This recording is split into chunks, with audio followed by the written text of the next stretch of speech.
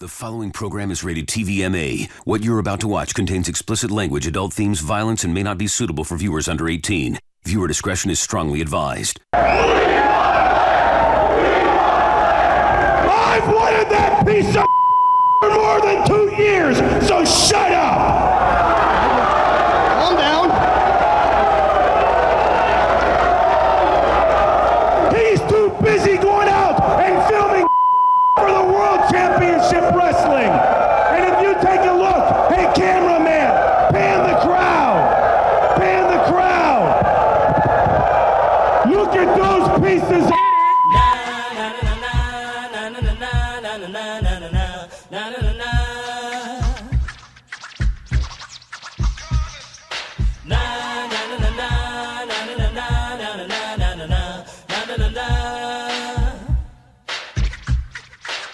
Here come the hot stepper. I'm the lyrical gangster. Big up the crew in the area. Still love it like that.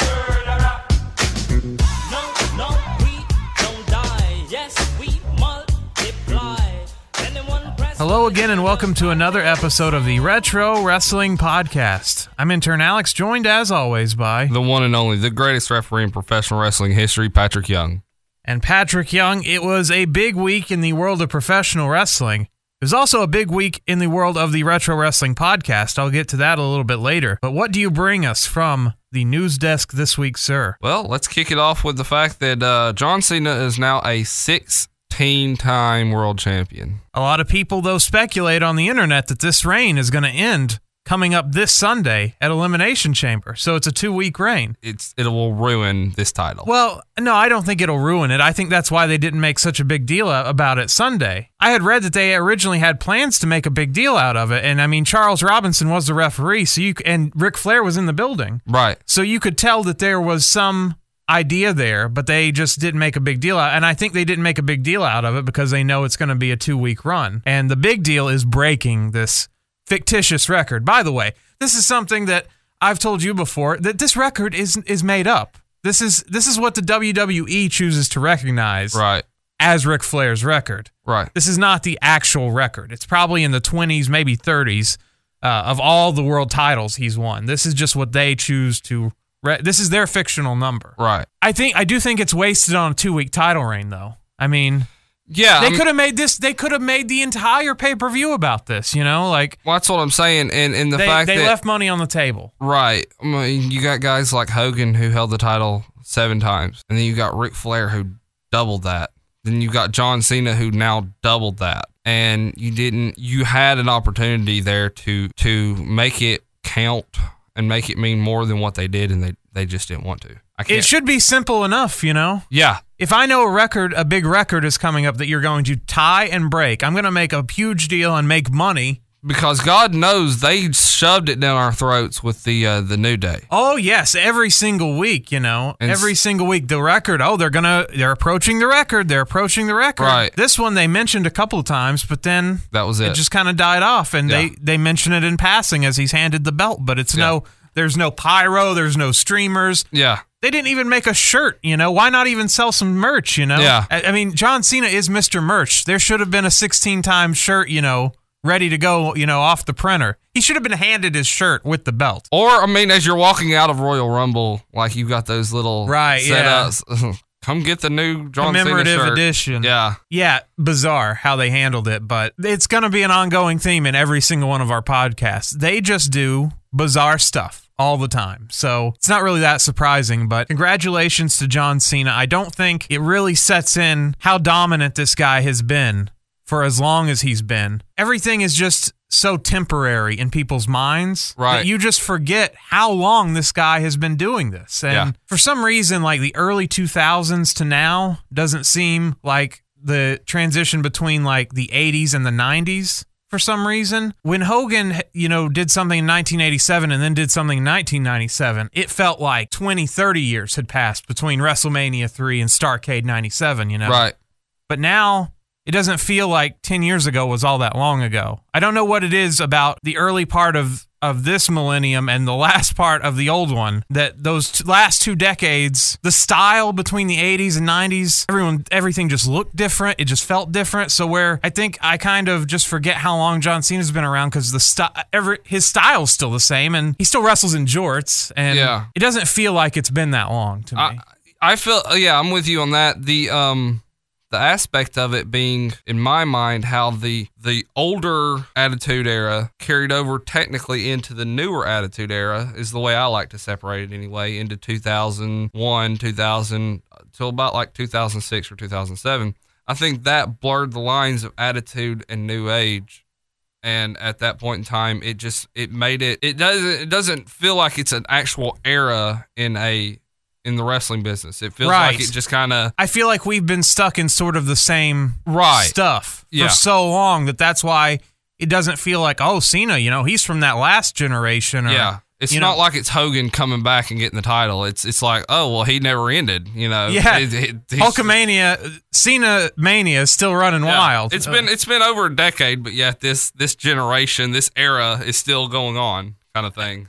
It's weird that it feels that way, but when we go back and like look at pay-per-views from even 6 or 7 years ago, most of the guys are gone. Yeah. Outside of like Randy Orton, the rest of the roster has rolled over, but it still feels like, I always tell people, if you were in a coma for like the last 10 years and woke up, you wouldn't be that lost for some reason. I don't know why. Yeah. That's just how it's felt. So that's why I think this accomplishment is it'll set in, I think, after he's retired, or after he's, like The Rock and comes back once every couple of years. Yeah. When we really reflect on how dominant it's unbelievable to have been on top of the industry that long. Yeah, and he's got a lot more to give. Yeah. He could very easily go down as the biggest name in professional wrestling history.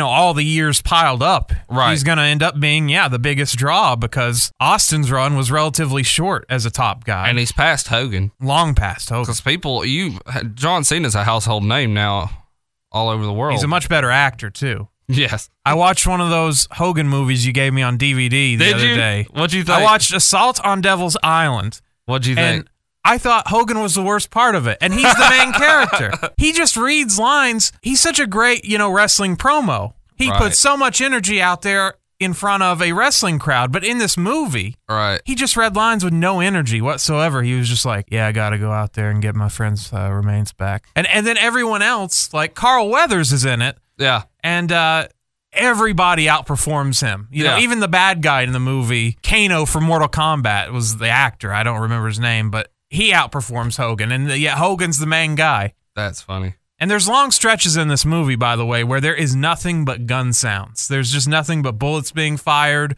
or one time they're swimming in the ocean, so you just hear music. Terrible films, but Hogan didn't help out the films. Anyway, I'm getting off track. I just wanted to let you know that I've started my 9 Hogan movie DVD. Awesome. They made a sequel to this movie, by the way. They did. Shadow Warriors Assault on Devils. I think that one's in the set as well. So. Devil's Mountain. Yes, we're going to the mountain this time. Yes. So I'll get to check that out. So thank you for that. You're Patrick, welcome. by the way, bought me a DVD of 9 bad TNT B movies, basically. Yes. With all the action stars that we love, like Roddy Piper and Jesse Ventura, who's only in one film. Right, yeah. I don't even know if he's the star of the film. Yeah. And then Hogan's in a bunch of them. So a really great B movie set. I love B movies, so this is a really great thing, and I've started doing that.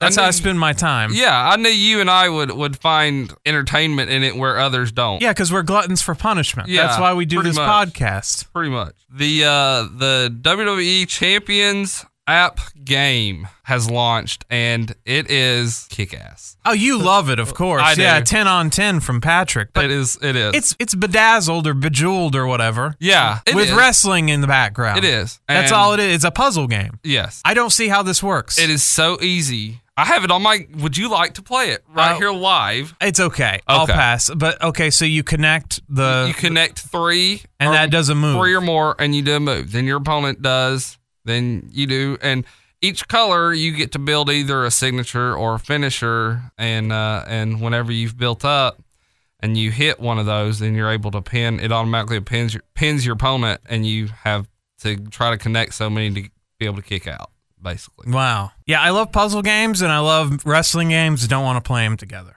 That just doesn't appeal. There to me. are kids that I know in my family that are like 6 and 7 that are playing this, that are absolutely loving it.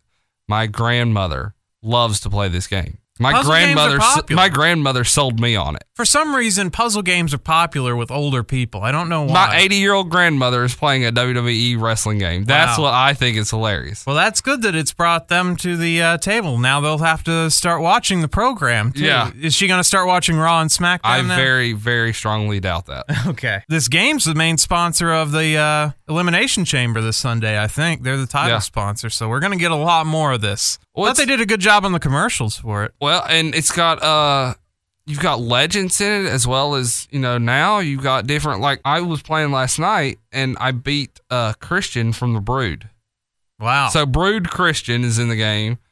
Like, you have hundreds, different versions of Andre. You've got Jerry the King Lawler, the Kaufman era. Then you can go up to others. There's literally thousands of playable characters. It's unbelievable.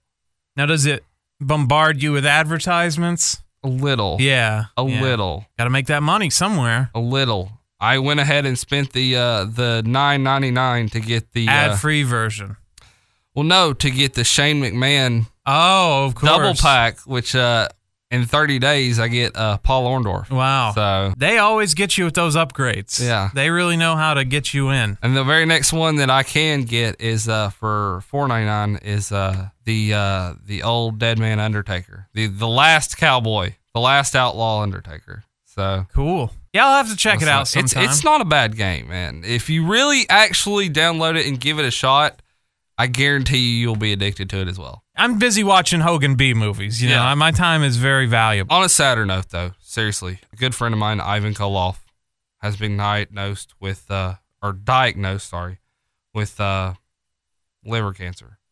Terrible So, stuff. How old is Mr. Koloff now? Ivan's probably in his 80s. I don't know Wow. exactly, but keep my dear friend in your thoughts and prayers. And as he battles through this, I would just like to reach out to him and let him know that we are thinking about him here at the show, and we were always willing to do anything he needs to help him out. Yeah, I'll hit someone with a chain for him. Whoever he Yeah. wants. Great man, unbelievable preacher. So best of luck to you, buddy. Yeah, not many legends left, unfortunately. Also, the fact that he's not in the Hall of Fame still kind of makes me mad. Yeah. The only WWF champion that's not in the Hall of Fame. Really? Yeah, Wow. the only one. That's odd then. Yeah, XFL 30 for 30. Yeah, I'm about to watch it today. So I hope that it was worth the hour that it takes to watch It's it. actually an hour and a half. It is good. Okay. It's very intense because they get into the fact of some idiot not filling up the generators. They get into the fact of losing the feed because of it. They get into the fact Their that blimp crashed. their blimp crashed, pissing J-Lo off. While Oh, she yeah, had to sit SNL. there, so she had to sit there and wait at SNL. So they really got into the whole 9 yards. They talked about it all. But it was a very positive outlook on the league, right? It wasn't. Because Vince McMahon wouldn't have signed up to participate. It was also It was directed. positive and negative. I mean, they gave it to you blunt. Here it is, and Vince will sit there and say, "I fucked up on this," or "I did awesome on this part, but we screwed up here." It's worth the watch. Oh, absolutely. It's directed by Dick Ebersol's son, which on all these wrestling documentaries and all the history of WWE, and you can even pick up the WWE Encyclopedia, one thing that goes really unmentioned is how important Dick Ebersol was to World Wrestling Federation / entertainment, because he's a longtime head of NBC Sports. Right. So without him, there's no Saturday Night's Main Event. There's no main event. There's no deal with the USA Network, which is owned by, well, it was owned by NBC Universal. Now they're all owned by Comcast. This guy has pretty much kept Vince on the air, at times, especially when the business was down.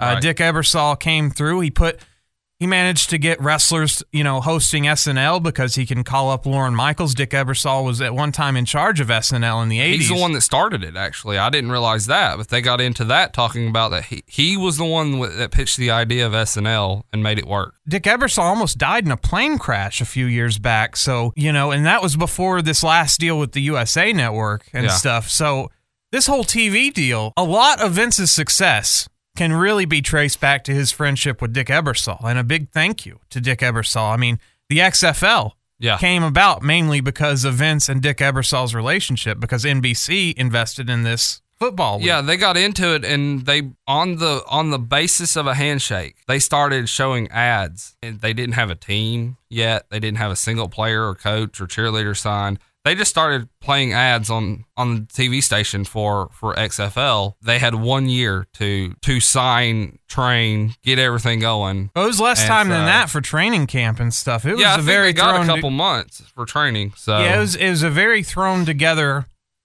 project. I do think, I mean, I've mentioned it before that the NFL and football fans would greatly benefit from having another football league. Now, it doesn't have to be the XFL or anything, but especially football players, there's only 52 roster spots on a team during a regular season. And if you played football your whole life, you didn't get a very good education, maybe you came out early for the draft, and then you get cut by your football team, you have nowhere to go. Right. And this provided, even though the XFL, famously didn't pay very much, but it did provide opportunity so that if you did shine through, you might make it back to the NFL. Or you could make that money. That's what they get into in the fact of it didn't pay very much, but the winning team of each game got like double and triple their pay. Well, it was still double and triple. It was still very low for position players, non-quarterbacks. I think quarterbacks got $5,000 a game or something like that, which is enough to live on. Let's be honest here. You and I don't make but they also have no health insurance because true.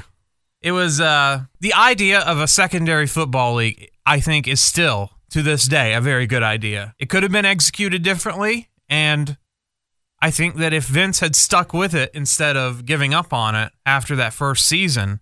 Well, NBC gave up on it first, but then Vince had the option to keep going. And had he kept going, I think that he might have, I don't know if it would have been profitable anytime soon, but if he had held out, I feel like it would have pulled through. Yeah, and also the irony of this whole documentary is that it's on ESPN. Part of the reason the league failed, ESPN didn't cover their scores. They didn't treat it like a football league. Well, it was announced through watching it, that ESPN and Vince McMahon are in the works, and possibly within a year or two, they bring back the XFL.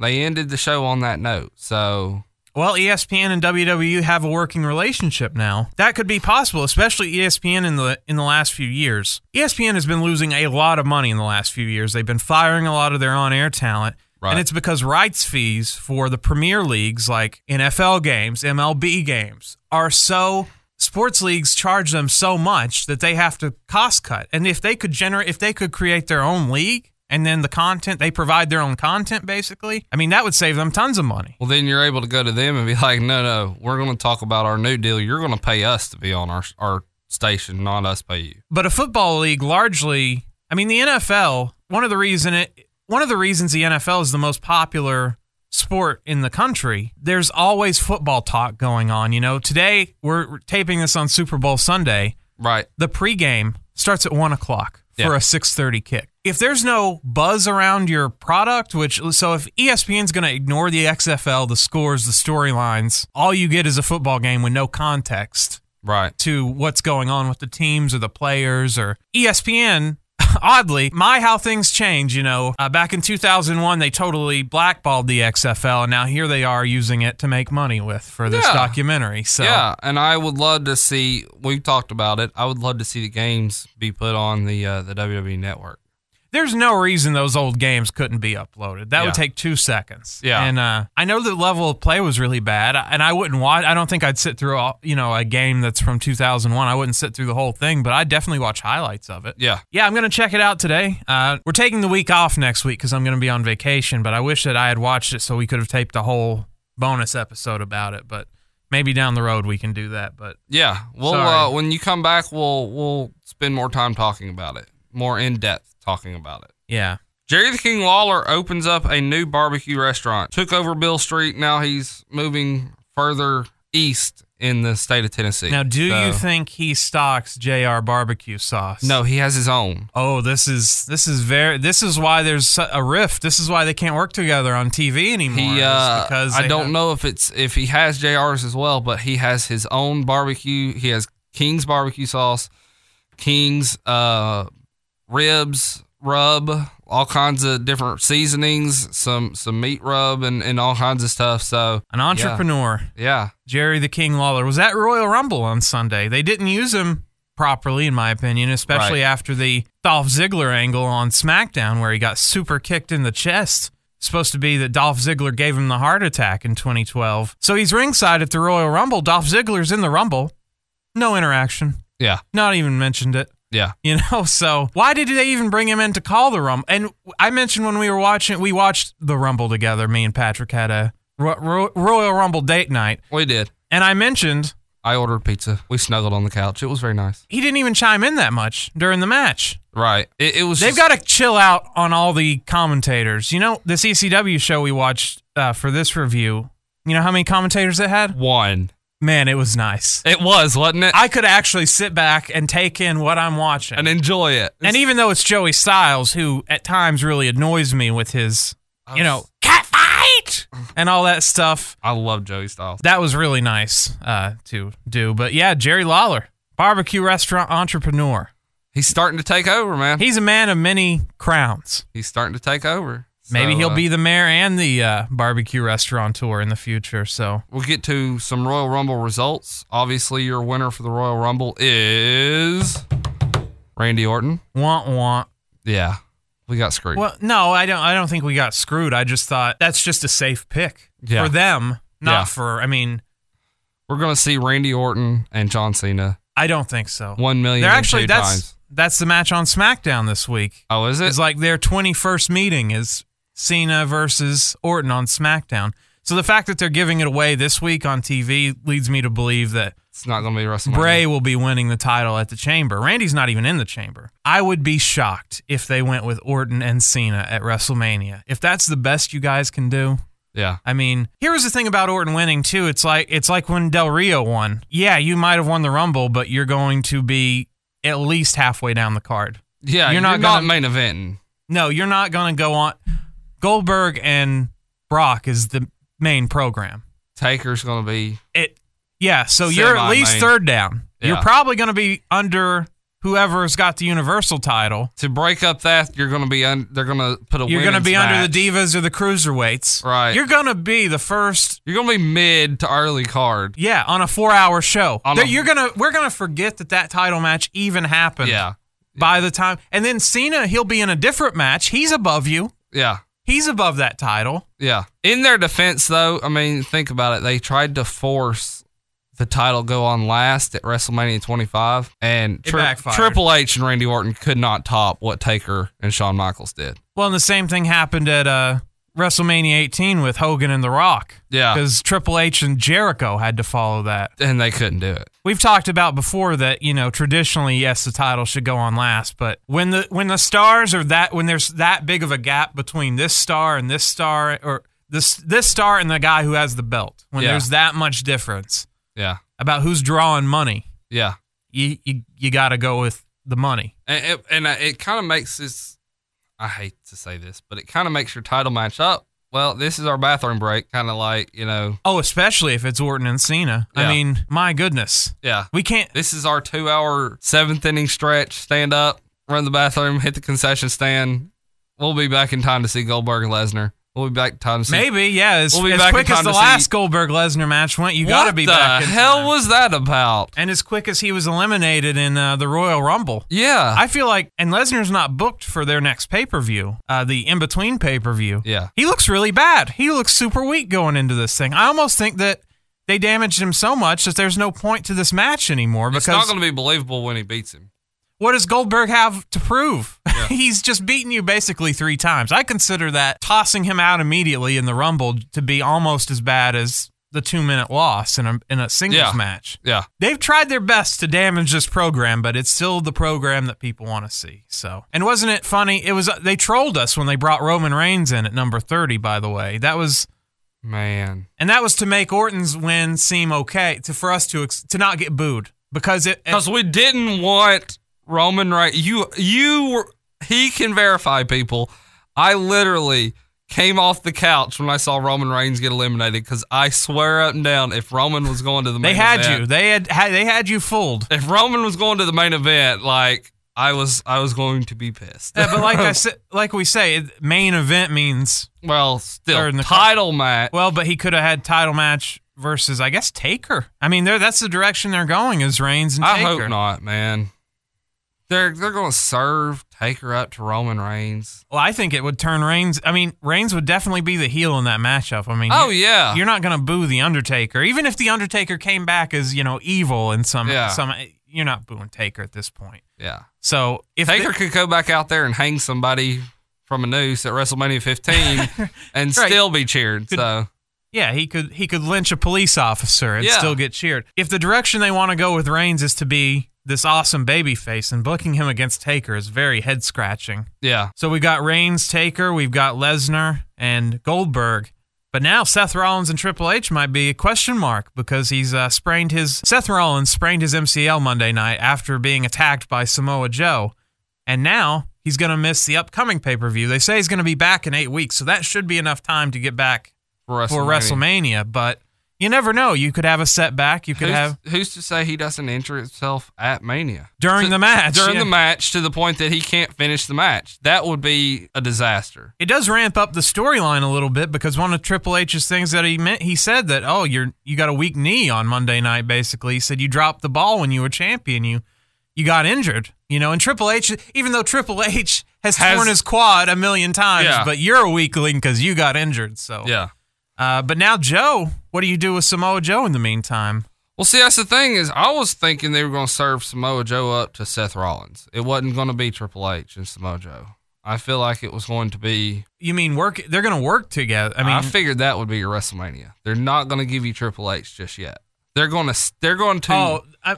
The pay-per-view in between, they're not going to give you Triple H. I didn't figure they would give you Triple H at Mania. They're going to do it and build another year, kind of like Cena and Rock, to try to get a bigger payoff out of it. I think Triple H, his ego won't allow him to just sit out WrestleMania when he's, super Mr. Bodybuilder. Yeah. He wants to show, he wants a big entrance and, A lot of pyro. he'll be wrestling Seth Rollins, yes. And I thought Samoa Joe would be wrestling Seth Rollins at the in-between pay-per-view, whatever it's called, and then Triple H would interfere, but Joe would get the win still, but Right. screw Seth Rollins again. So I don't know what they're going to do there, but there's a lot of time between now and WrestleMania. I'm glad to see Joe on the main card, though. Oh, man, when he didn't show up for the Rumble, I got really worried. In Yeah. fact, I thought that they might have fired him or he didn't sign a contract or something. So I'm glad that he debuted. It wasn't an awesome debut, but it was okay. If you're going to debut in the Rumble and just get thrown out anyway, you might as well just wait till the next night. If you're not going to have an awesome showing in the Rumble. So my pick for the Rumble was Jericho, and I was wrong. Well, and my pick was Seth Rollins, and he wasn't even in the Rumble, so we didn't do too well on our picks. We didn't, man. But you know what we did do well with? What's that? With your pick of Hardcore Heaven 1995. It started out really, really rough. I got really worried. Like the first 3 matches in Hardcore Heaven 1995. This is July 95. We're going to the ECW Arena, which I was thinking to myself earlier, is the ECW Arena next to Madison Square Garden, is this the most famous wrestling arena of all time? Yes. That's crazy. That a bingo hall Yes. in the middle of Philadelphia that only holds 1,500 people is somehow The most infamous arena. second to Madison Square Garden. I think it's right up there with world class. Like Sportatorium. With the Sportatorium. The world class Sportatorium. Obviously the Sportatorium's not there anymore, but when you think of Sportatorium, just saying that brings back images of world class. So yeah, I think it's. I would actually love to go to the ECW Arena is still standing. 2300 Arena is what it's called now, but And they they put on shows. Yeah, they do Independence there. Well, and NXT toured there. Tommy Dreamer does. Oh, his House of Hardcore. House of Hardcore is out of it. So Yeah, it's actually a place that even if there was nothing going on, I would like to just step inside. and just look. If nobody's there, I would still like to just walk in and kind of just walk around and tour it for a good 20, 30 minutes. It's just amazing the amount of events ECW put on there, and then all the independents that have come after it and everything else. And yeah, like I said, House of Hardcore now, which is picking up a ton of steam. Yeah, it's It's a special place, even though it's a dingy bingo hall with very little ventilation and air conditioning. But yeah, it's just one of those. It's just crazy to me that can become a legendary place because you always think of like big arenas, like the Georgia Dome, which we're getting ready to go. The Omni. Yeah, the Omni. It's July 1st in 1995. 1995, a good year for Atlanta sports. That was the year the Braves won the World Series. And today the Falcons will go for a Super Bowl win, their first ever. Hopefully, they'll get it, but we will see. See, it all comes back around, people. The world revolves around wrestling. The Monday Night Wars would start later this year in pro wrestling. This was, of course... This is when also Cactus made his debut in WWE. Mick Foley. He'd show up in 96, actually, at the night after WrestleMania 12. Okay. Mankind's debut. My bad. Well, but this is towards the end of his ECW run, which is one reason I'm glad that we watched this show, because I haven't seen a lot of Mick Foley in ECW, so I was glad that he was on here. And I totally picked this show at random because it's the oldest thing on the network for ECW under pay-per-views. Right. But this is not actually a pay-per-view. This is just a taped special, because this is their version of pay-per-view till 97. yeah, a VHS tape. This is their pay-per-view per se. Their special event. Event. There Let's we put go. It that way. We get a TVMA warning. Hey, you can always change your parental controls on any device, Patrick. I'll be sure to set yours. I know you don't like dirty words. No, can't. We get a silent intro.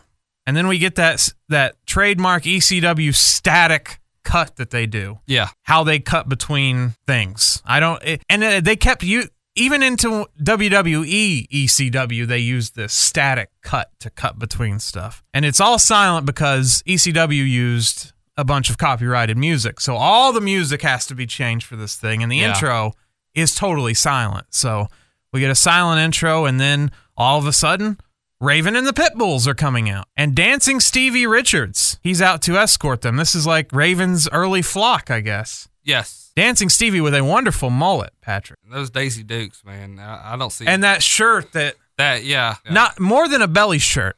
It was a lot more than a belly shirt. It's almost like a sports bra shirt. Yeah.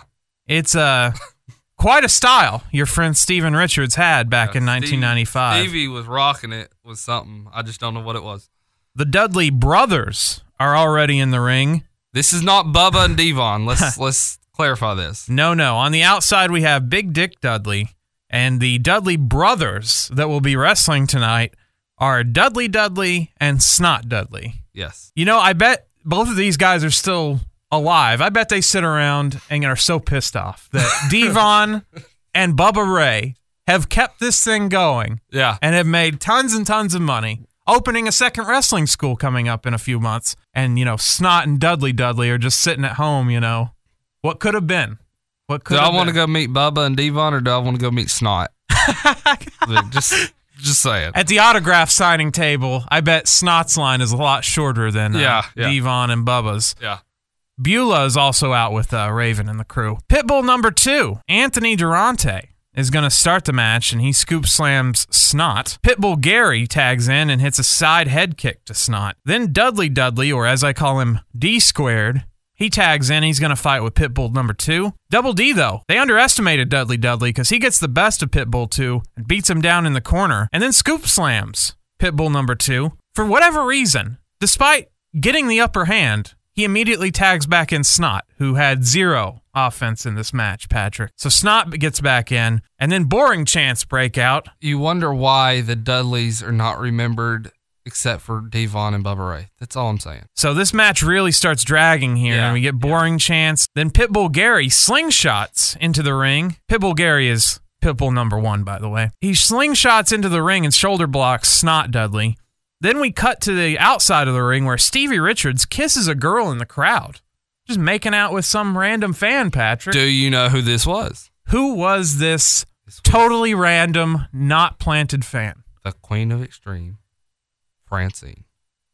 Francine? Francine. Wow. This is her ECW debut, basically. Beulah sees Dancing Stevie making out, and she does not like this. No. And we get our first Joey Styles Cat fight. And the cat fight includes Stevie Richards in the cat fight because Stevie's a cat. he's a about cat the lover. size of these women. He is rail thin. He is very skinny. Stevie wasn't muscular back in the mid-'90s. So Raven catches wind of this cat fight, and he's very upset with this. So he grabs Beulah and Stevie by the hair and drags them back to the back. It's unacceptable for Raven. Meanwhile, back in the ring, there's a match going on. Pitbull number 2 super power bombs Snot Dudley. And that should be the win, right? A super power bomb. yeah. But Dudley breaks up the pin with an axe handle from the top rope on Pitbull number 2. And then he rolls Snot on Pitbull number 2. And the Dudley brothers somehow win this shitty match in 6 minutes, 25 seconds. This was your tag title champions. Just No, the tag title champions. titles weren't on the line. No, that was Raven and Stevie Richards had the belt. Oh, okay. Remember, there's an All right. intergender tag team title That's match right. coming up That's later right. tonight. That's right. I was wrong. No, when I first saw this, I thought, this is some bullshit. The tag champs are coming out to manage another tag team. Why don't we get the tag champs? Yeah. But yes, Snot Dudley, who did nothing in this match other than get beat up, who only got hit with an axe handle. By the way, you're welcome, Gary. Gary's been hitting me up about us doing an ECW pay-per-view, so here you go. Boy, at the end of this match, I thought, wow, what have I gotten us into? Yeah. Sorry, pal. Yeah. I was like, this is going to be bad. Yeah. The Pitbulls scream at Joey Styles, and I can only gather that they're mad at Raven. The audio is so bad on their promo, and they're just screaming. Yeah. I have no idea what they're saying, but I got the sense that they're mad at Raven and Stevie for leaving. He starts ranting and raving, and I think Ranting at Raven. Yeah, ranting at Raven. And but he was I think the bleep button was used a few times as well because They were heavy on the bleep button on this network version of this show. He was really letting some F-bombs fly there. So Well, this match was really nothing. no, This was a all bad start. This man. was all for what happened on the outside of the ring. Yeah. What happened on the inside didn't matter, other than that the Dudley brothers somehow pinned one of your push tag teams. So a complete dumbass booking move. So we go back to the ring. Yes, here's your match of the night. And we have two jobbers. I'm saying this because I don't even know what their names are. Okay, I wrote them down. Two of them don't have, well, actually, most of them don't have Wikipedia pages, so I couldn't do any research. Couldn't even on do them. research on them. Okay. This is Chad Austin and Broad Street Bully.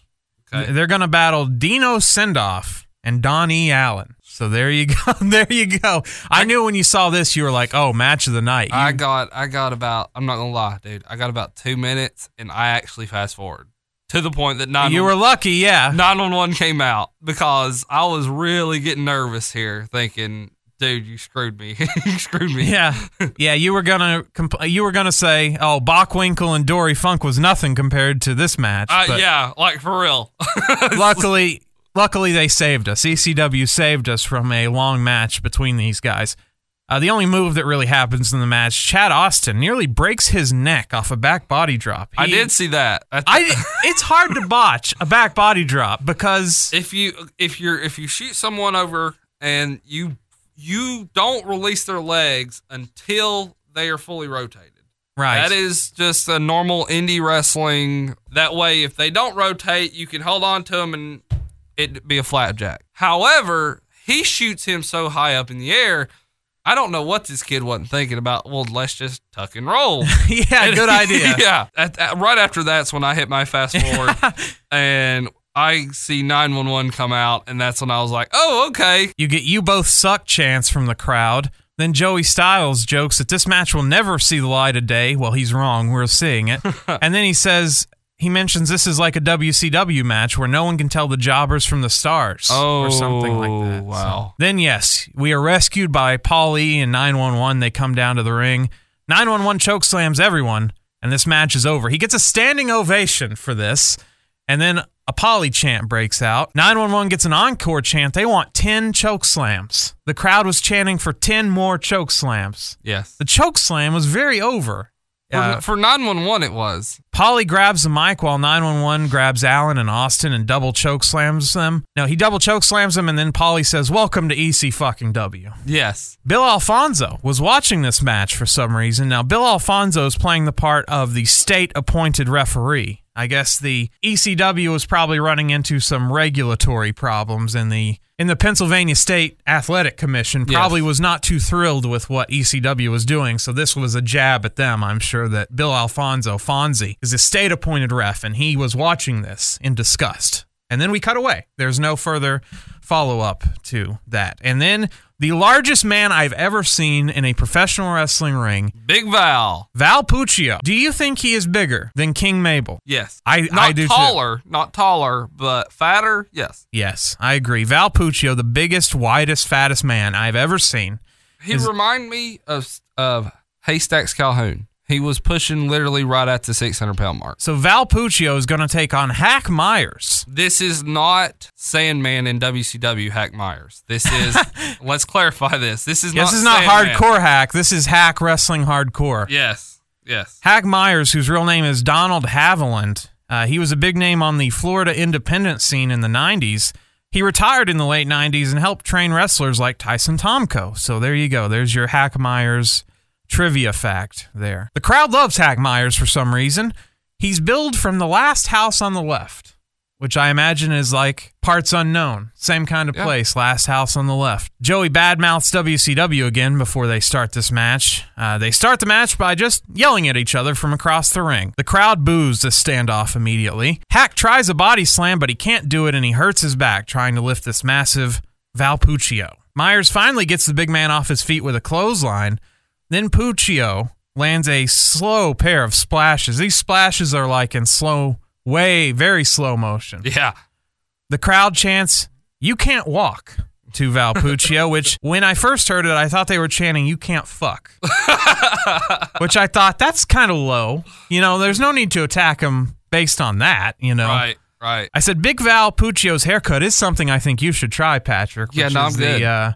The bald with the back, only the back part of the mullet remaining. I'm good. Thank you, though.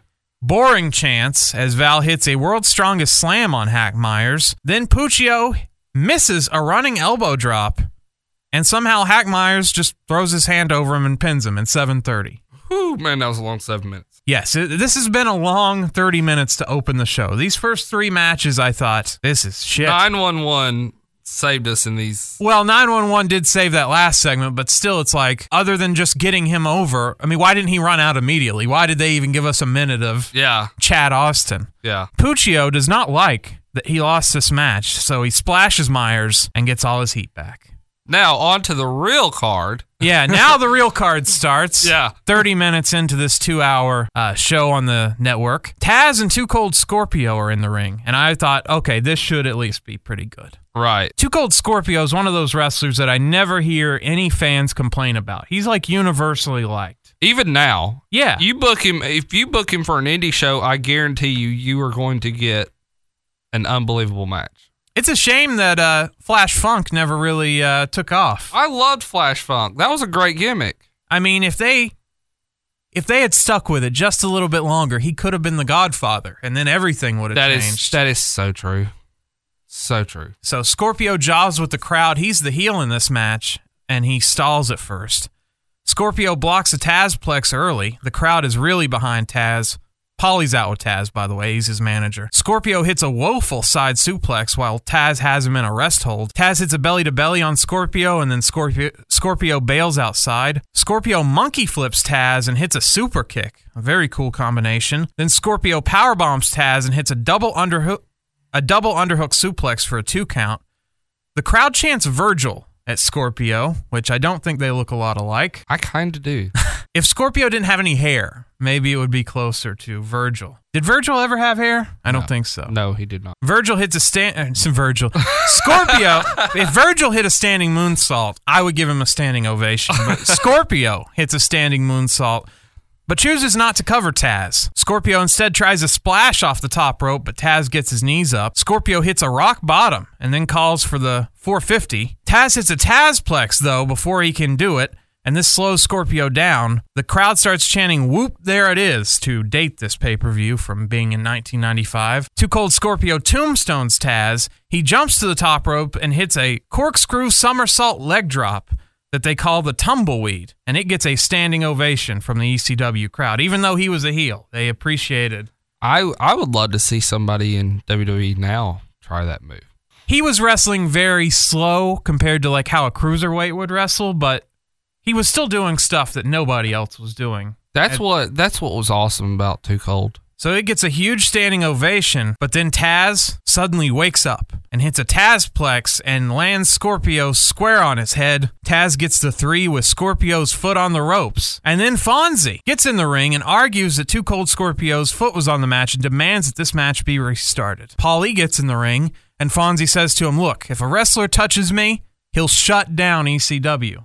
If he's assaulted by a wrestler, this whole operation's over." Paulie says, "I'm not a wrestler." and that he's going to kick his ass.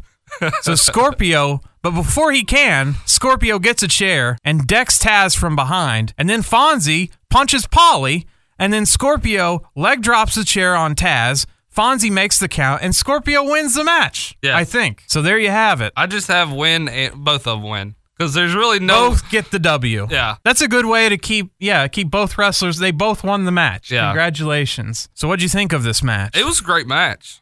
I thought it was very, very slow between the two of them. It was entertaining for it was a hell of a lot entertaining than Snot Dudley. Snot Dudley's your new favorite wrestler now. Yeah, I really enjoyed this match, but I thought it was very slow between the two of them. When Scorpio did hit his big spots, though, it was awesome. Yeah. Taz, I would have liked to have seen a lot more suplexes from Taz. He kind of just took a lot of the offense in this match, but I can definitely see where the legend of Taz is growing in ECW at this point. So then, Joey Styles. We cut to Joey Styles in the ring. He's got an American flag tie. I mean, it is 4th of July weekend, Patrick. If you call the Hardcore Hotline tonight, you can get details on Shane Douglas. He's in contract negotiations with the WWF. Well, you don't even have to call the hotline. You don't have to call the hotline. You know why? Because he's coming to the ring. Shane Douglas, who shows up in bright yellow shorts, disgusting looking shorts. They were neon yellow, man. These things are ugly. He shows up in his bright yellow shorts and runs down Joey and says he built this organization. He's wearing a WWF t-shirt, which has to be blurred out, of course. Can't show those 3 letters in combination can never be shown again. So it's blurred out, but he's wearing pandas.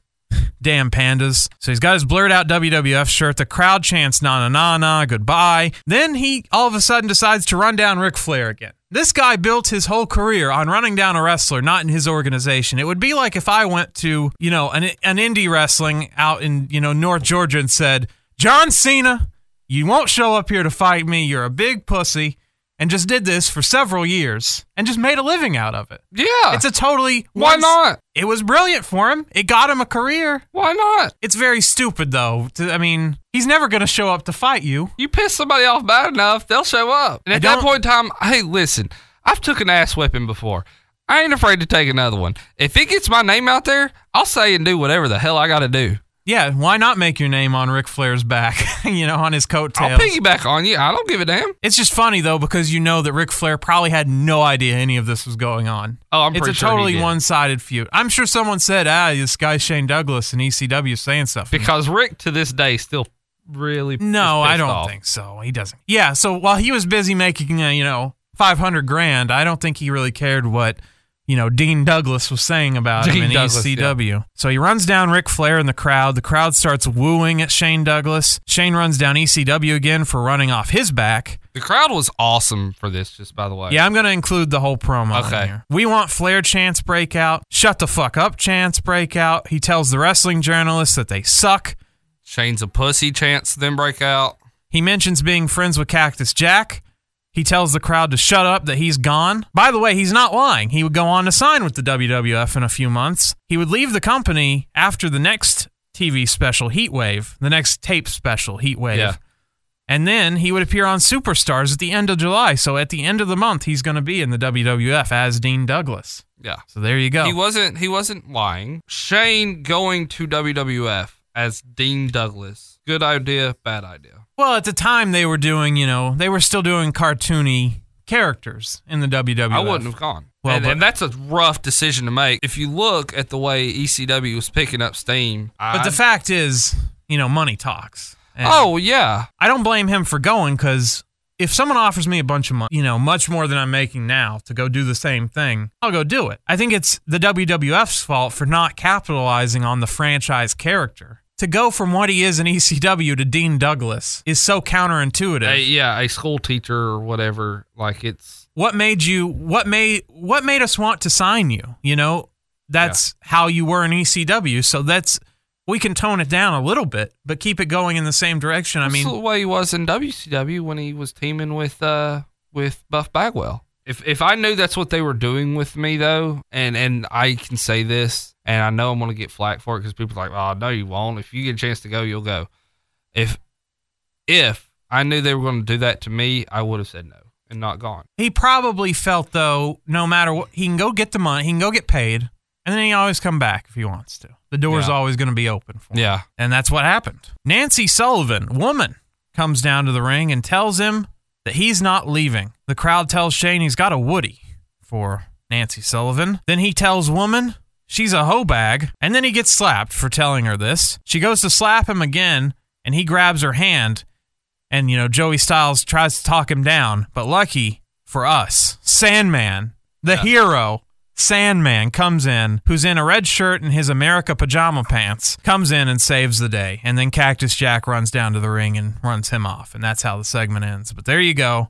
How awesome is a wrestler that can wrestle in pajama pants? Yeah, he has my dream work. I'm basically in the same uniform today, but right. To be the world champion is wrestling in T-shirts. He's smoking a cigarette, drinking beer, and wearing pajamas.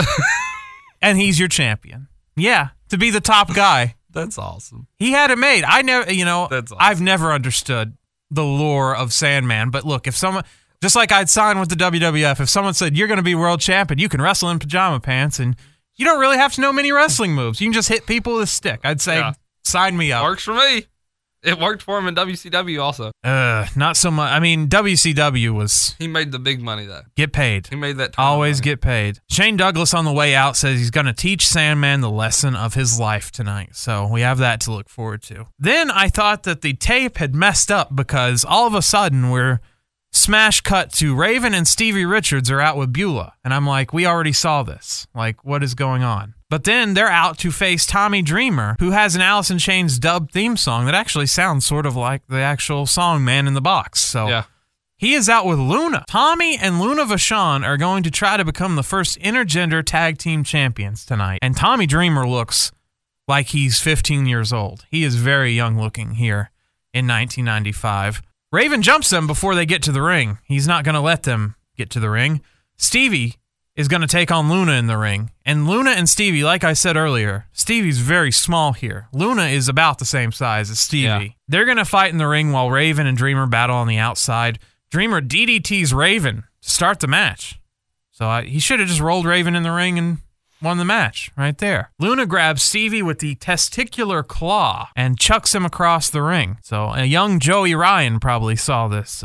She locks it in again, and Tommy then grabs Stevie and hits a fall-away slam. Luna hits a swinging neck breaker on Stevie. Then Tommy takes Raven out to the fans, who assist with frying pans and take Raven out for Tommy. Yeah. That's nice. Yeah. Always an assist from the fans. Raven blades from this. Tommy grabs a TV antenna from the back and beats Raven with it. Jabs him right between the legs with it, too. It was ugly. Tommy then grabs a newspaper dispenser, the first time I've ever seen a newspaper dispenser used in a wrestling match, and slings Raven into it. Then Tommy and Luna crush Stevie's skull in the ring with an ironing board.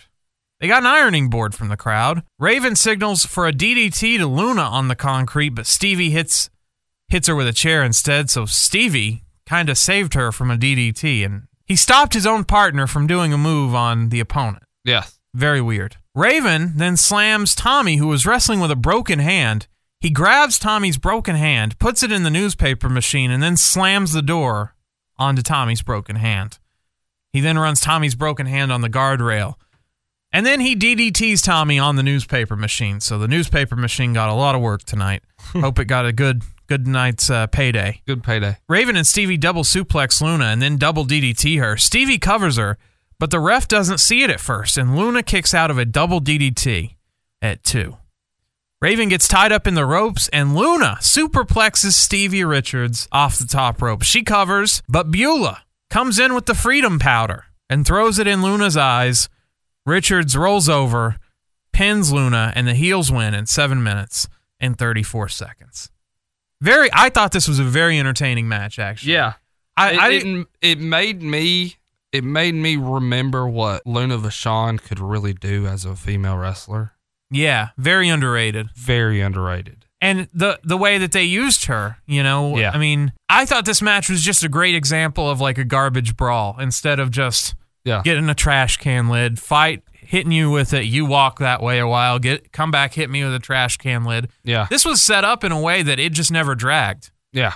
And you had one of the two opponents were doing something 24/7. It didn't look like a WCW hardcore match or, the Right. hardcore invitational, so to speak. So I thought this was very good for a garbage brawl. Yeah. Todd Gordon is in the ring. He calls out Fonzie. Todd Gordon assigns Fonzie the Taipei Death Match, which when I saw the people walking out for this match, I recalled that you and I watched this match, I think, on 24/7. So I had actually seen this match before. I was not thrilled with what I was going to witness as far as the amount of blood that was going to be spilt. This was gruesome. This match. Ladies and gentlemen, if you watch this match, If you don't like blading in pro wrestling. If you don't like blood, yeah, I mean extreme, excessive amounts of blood, do not watch this match. Now, that is straight from the heart, no BS. That is real as real can be. This is almost Shawn Michaels Triple H level blood from that match they had in the WWE. Yeah, this is rough. So Todd Gordon assigns the Taipei Death Match, which is, of course, broken glass glued to your fist. Always a good idea. You wrap up your fist, you dip them in hot glue, and then you dip them in broken glass and shards of metal or whatever you can get your hands on, basically. Ian Rotten is out first. He's going to take on Axel Rotten. This is the Bad Breed breakup. The breakup of a legendary ECW tag team. And you call it a blood feud. Well, that's exactly what this match is. That's right. Axel, as he comes out, shows the crowd his tape fist. He wants them to know this is not a gimmicked glove or whatever. Yeah. He's got shards on there. Joey said if it's blood you want, it's blood you're going to get. Well, they delivered on that promise. Axel hits Ian first, and now Ian is bleeding from his face. Fonzie stops the match to check on it and then grabs the mic and says the match is over because Ian can't see through the blood. It was one little trickle. Let's one punch, one little trickle. That's how much glass was on his fist. But it was one little trickle of blood. I've bled more than that in the ring. And Fonzie stops it. Right.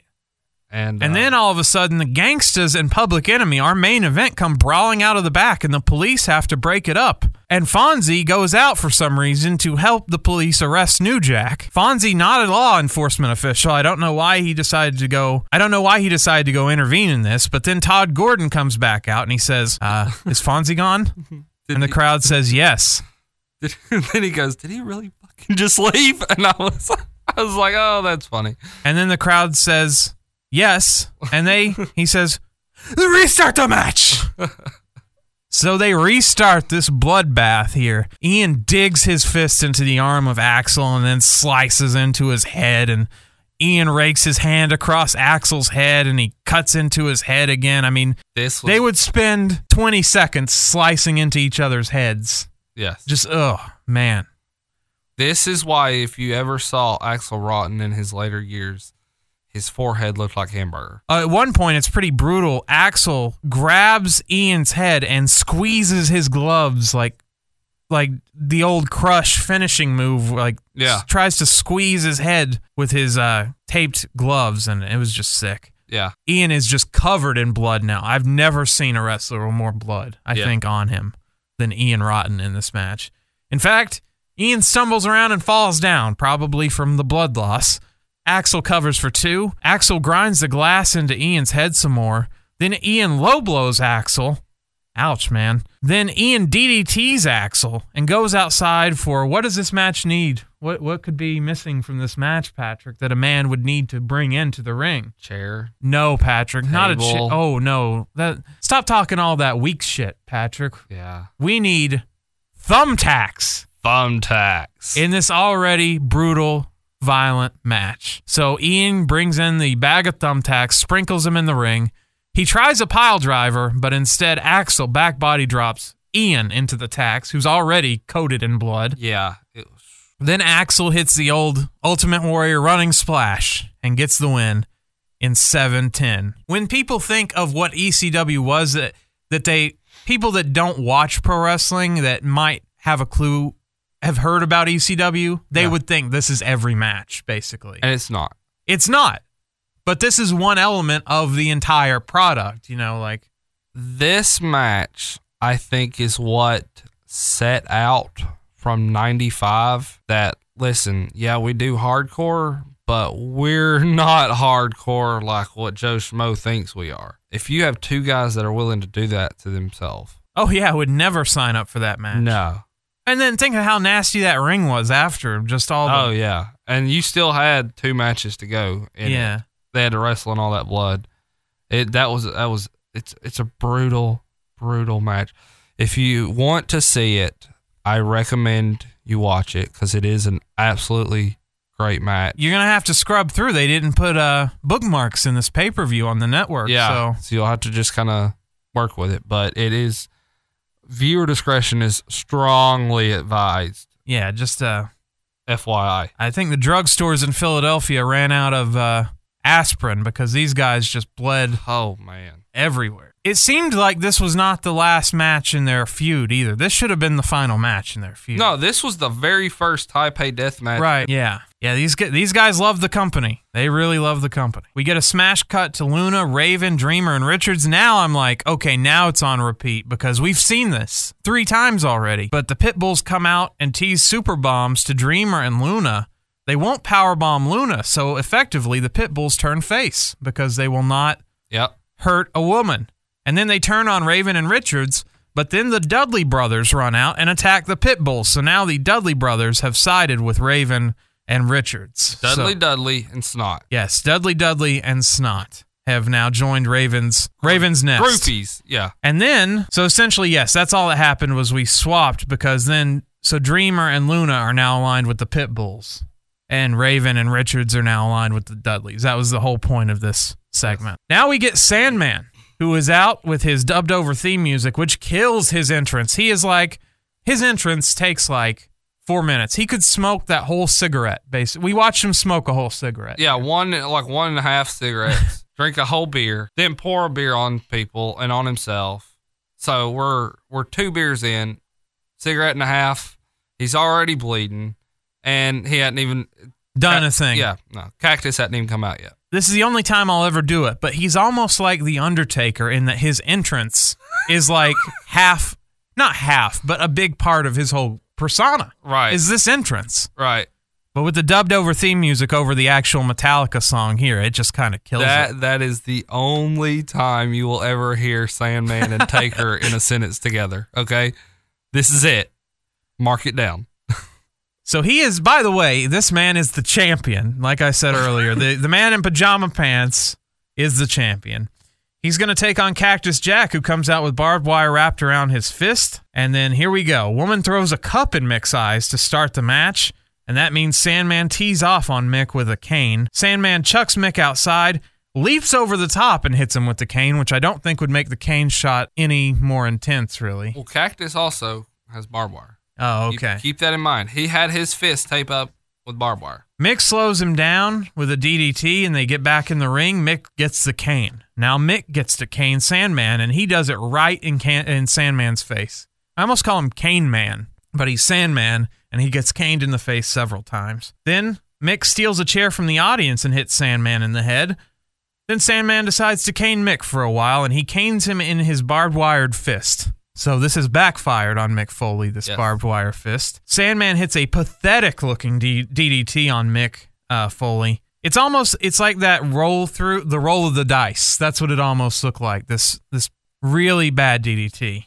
And then Foley sells his elbow for some reason from this DDT. Sandman scoop slams Mick, hits a slingshot leg drop, gets a 2 count. Then he slams Mick on a chair. Woman, who had left the ring, brings out another kendo stick as if we need more, and some barbed wire. Now, okay, if I see you, you're my friend, Patrick, you're in a match. Yes. You need some weapons, right? Yes. Okay, now, I'm going to bring you out a kendo stick and some barbed wire. Yes. How would you use that barbed wire? I want to wrap it around my opponent or around something and hit them with it. You wouldn't do like Sandman and wrap it around yourself? No. This was the dumbest thing I think I've ever seen. Why didn't he just take the cane and start beating himself with it, too? I mean, he wraps it around his beer gut. And then starts, like, running. And then tries to splash Mick with it, Yeah. which hurts himself more than Mick. Yeah. So there you go. He hits a pathetic-looking splash from the top rope, which he lands on his feet and then just kind of falls forward on Mick Foley, and then that gets a very quick "you fucked up" chant from the crowd. Cactus hits his signature elbow drop with the chair from the apron to Sandman, who's now on the outside. Then Mick pulls Sandman's t-shirt over his face and kind of locks it in with the barbed wire that Sandman had put on himself, and then leg drops him on his head, and the crowd loved this move. Sandman's chest is now bloody from the barbed wire that he put on himself. Yes. And then Mick chokes him. Woman comes in and canes Cactus, and then Mick Foley. Oh my goodness. He grabs Woman, but he just shoves her down. He doesn't get too physical with Woman. Cactus breaks the kendo stick in half, and Sandman, Mick, and the ref all collide as Sandman was trying to jump Mick, so the ref takes a ref bump, which the ref doesn't need to take a ref bump in ECW, but okay. Shane Douglas now runs in to no reaction. The crowd totally dead on Shane Douglas's big run-in. He pile drives Sandman, then he grabs the mic. Then he turns on Mick Foley, his best friend. Yeah. He just talked about him earlier in the night, and hits him right between the eyes with a kendo stick. Sandman then crawls over Mick and wins the match in 13:05. As Shane tells the ECW crowd to kiss his ass goodbye, he also said the lesson he taught Sandman: keep your friends close, but your enemies closer. Yes. That was the lesson he wanted to teach the Or Sandman. keep your enemies right beside you, as he put it. Is that what he said? Yes, he was. He screwed that phrase up so bad. He screwed it up so bad. Todd Gordon is very upset with the ending of this match. He tries to correct it. Shane says, well, how about instead you get on your knees and beg me to stay? So Todd Gordon drops down on one knee, and he says, on behalf of me and all the ECW fans, you're fucking fired. Don't let the door hit your ass on the way out. Douglas then decks Todd Gordon and rips his clothes off. 911 chants break out, but nobody's out to save poor Todd. No. Until 911 does come out after Todd's been thoroughly beaten and chokeslams Shane Douglas, so everyone can go home happy knowing that Shane Douglas got his comeuppance from 911. Now, you would think that this match would be over, right? This whole pay-per-view is over. The title match. We just had the title match. Yeah. Wrong. I thought that this was Public Enemy was put on last because, they're about to go to WCW or something. Maybe this is a big send-off. But no, this is like the first match they have with the Gangstas. Yeah. This is the beginning of their feud. I thought it Yeah. was the ending No. of the feud. But no, for some reason, because this is on tape, I don't know that this actually went on last. It might have been edited around to where... Right. But even then, the reason it goes on last is what happens at the end of the match with the crowd and the big dance party. Yeah. But yeah, I'm not putting that over my title match, especially after, and the Shane Douglas thing, that would have been perfect to end the show on. Yeah. Instead, we get the Public Enemy. They're out to a big reaction. The crowd loves Public Enemy, and they're dubbed over theme music. And our very first here at Retro Wrestling Podcast, our very first match with my good friend New Jack. Oh, geez. New Jack. Oh, man. The Gangstas come out, Mustafa and New Jack. They brawl immediately. Now, I mentioned earlier that Raven match was a good garbage brawl. This is just sort of a plunder brawl. This is not, there's no real art to this match, I'd say. Crutches, soda cans, chairs, Grunge is bleeding immediately. Lots of plunder. Mustafa and Rocco Rock battle through the bleachers. Grunge gets an umbrella and hits New Jack in the balls with it. Sort of like Jack Gallagher at the Royal Rumble. Lots of umbrellas lately in wrestling. Then Rocco Rock hits the drive-by, which is a front flip off the announcer's stage, which is like half a story up where Joey Styles calls the match. He does this front flip off the announce stage onto Mustafa through a table. So a very Big spot from Rocco Rock. Only about 30 people in this small arena could probably actually see what happened. Yeah. Then Mustafa suplexes Rocco onto the table. It doesn't break, though. Ouch. And Mustafa has to smash him through it. New Jack hits a stun gun on Johnny Grunge in the ring. Then Johnny Grunge somehow finds a mailbox and decides to hit New Jack with it. Then Rocco Rock gets thrown into a floor fan and breaks the fan in this hot arena. What an asshole this guy is.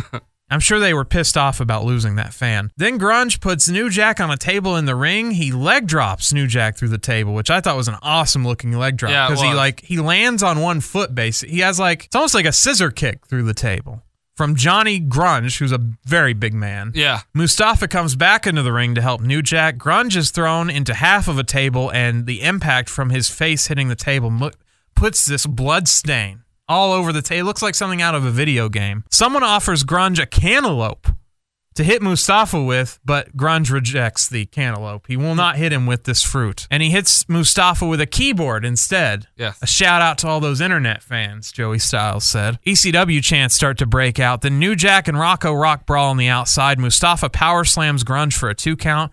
Rocco hits Mustafa with the mailbox to the balls. Then Grunge has now found a croquet mallet and hits New Jack in the balls with it. Rocco has New Jack on a table and moonsaults through a table, but only gets a 2 count. That should have been the end of the match. Yeah. And then Rocco Rock hits Mustafa in the back of the head. He was up on the top turnbuckle for a move. He hits him in the back of the head with the croquet mallet and gets a fast count from the ref, a 3 count in 11 minutes, 33 seconds. And Joey Styles, tells us that this is the first match in New Jack and Gangsta's feud, which I thought had been going on for years at this point, but this is the beginning. And I thought it was, for a bad garbage brawl, it was a really good bad garbage brawl for a plunder match. It wasn't as good. I thought the Raven Dreamer match was better with Luna and Stevie Richards, but with these four, with Public Enemy and the Gangstas, this is pretty much how they wrestled every match. So big spots. They brawl to the back. What'd you think of the match, by the way? I enjoyed it. Yeah? Do you think it should have went on last? I personally think the Type A deathmatch should have been on last. I can see that. Being the bloody, that way no one has to wrestle in the blood. I mean, not just that because of the intensity of it. It was... The teams brawl to the back, and we think that the show's over. Nope. Public Enemy come back out to celebrate with the crowd. Their theme music plays. That's right, yes. Mr. Hot Stepper is their theme song. It plays. And then they invite all the fans into the ring to celebrate with them. And I thought this was the year that the ring collapsed, but that was 94. That was 94, yeah. So the crowd all hop in the ring and celebrate with them. They put the Public Enemy on their shoulders, and there you go. It ends with ECW chants as everyone goes home happy for it. They get invited to the ring. That's pretty awesome. That'll never happen, and too much liability. Yeah. Especially when the ring has already collapsed once before. Hardcore Heaven 1995 from July, Patrick. What do you think of this show? Awesome show. Awesome show. Now, see, I thought the first 3 matches... First 3 sucked. I was really, really worried, and I was almost going to have to issue a long apology to you. Especially for giving me shit over Dory Funk and Nick Bockwinkel. I think I'd still take the Chad Austin match over Dory Funk and Nick Bockwinkel. Oh, shout out to Dory Funk celebrating his birthday yesterday. Oh, that is crazy. And he's still wrestling sometimes. He does. I think those Funk brothers are just going to keep wrestling until they drop. They will die in the ring. Now, Patrick. Terry and Dory will... ECW Hardcore Heaven on our rating scale of Hornswoggle to Giant Gonzalez, where would you stack Hardcore Heaven 95? I'm going to give this 911. Wow. That is very high praise. I'm glad you enjoyed it because I was really worried. This was a good sampler of ECW. There was only a couple of elements really missing from it, and that's like really great technical wrestling. Yeah. And luchadors. Yeah. And like Japanese wrestling maybe you'd throw in there. But overall, if you just wanted a sampling of what ECW was, this is a good place to start. It's not the best example, but it's definitely a good place to start. Well, there's about at least 3 more ECW shows that I would like to cover at some point in time. I am going to give this one a Val Puccio. Now, he is only 5'11", but he's very wide, and that has to count for something. So the girth counts for something. That's what she said. Yes, that is... the rating scale is just stupid rating scale. You know, I know.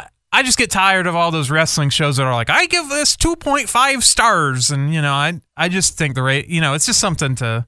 I like our rating scale. I think it's our rating scale is true to form. Oh, yeah, true to form. It doesn't teach you anything. It's sort of like, whose line is it anyway? Everything's made up and the points don't matter. There you go. As I mentioned at the start of the show, this is a big week for the Restroom Wrestling Podcast. No, this is the Retro Wrestling Podcast. It was a big week for us as we have finally made it onto all the major podcast carriers. We are on iTunes. We are on Google Play Music. We are on Downcast.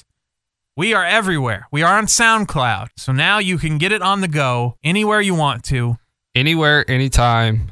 And we would like to thank you, the fans. As I was working on our Twitter page, which is at twitter.com/RetroWPodcast, I've been trying to expand our Twitter following base.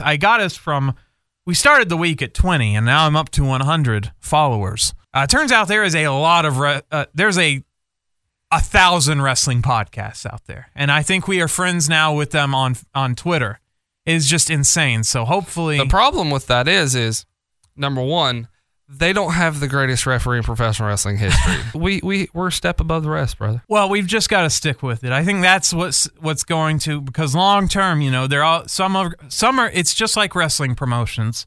Some will fizzle out and some will keep going. So there you go. Absolutely. Yeah, you can learn more at RetroWrestlingPodcast.com. But before we leave, Patrick, and before I go on vacation, what will we be reviewing next time for episode? I think we're on episode 24 already. That'll be next week's. We are heading into what specific match this coming next weekend? Oh, this will be the Elimination Chamber. So if we're going to talk about this, why not start at the very first one? Wow. So I'm taking us to Survivor Series 2002, Madison Square Garden, to see the very first Elimination Chamber match. All right, Patrick. Well, that'll do it for another episode of the Retro Wrestling Podcast. I'm intern Alex. I'm the one and only, the greatest referee in professional wrestling history, Patrick Young. Saying, as always, my closing line's a clothesline. Bingo, bango. We did it. Flyboy, Rocco Rock, and Johnny Grunge, the Public Enemy. I knew Rocco Rock for a long time. Johnny Grunge I met on an overseas tour. They were opponents all the time, and I figured they had such great chemistry as opponents. Boy, they'd make a great tag team. They'd go in there. They were two white guys that were just rapping and dancing badly and just having fun, but it was entertaining. But then once that bell rang, they were two rugged guys from Philly that could fight.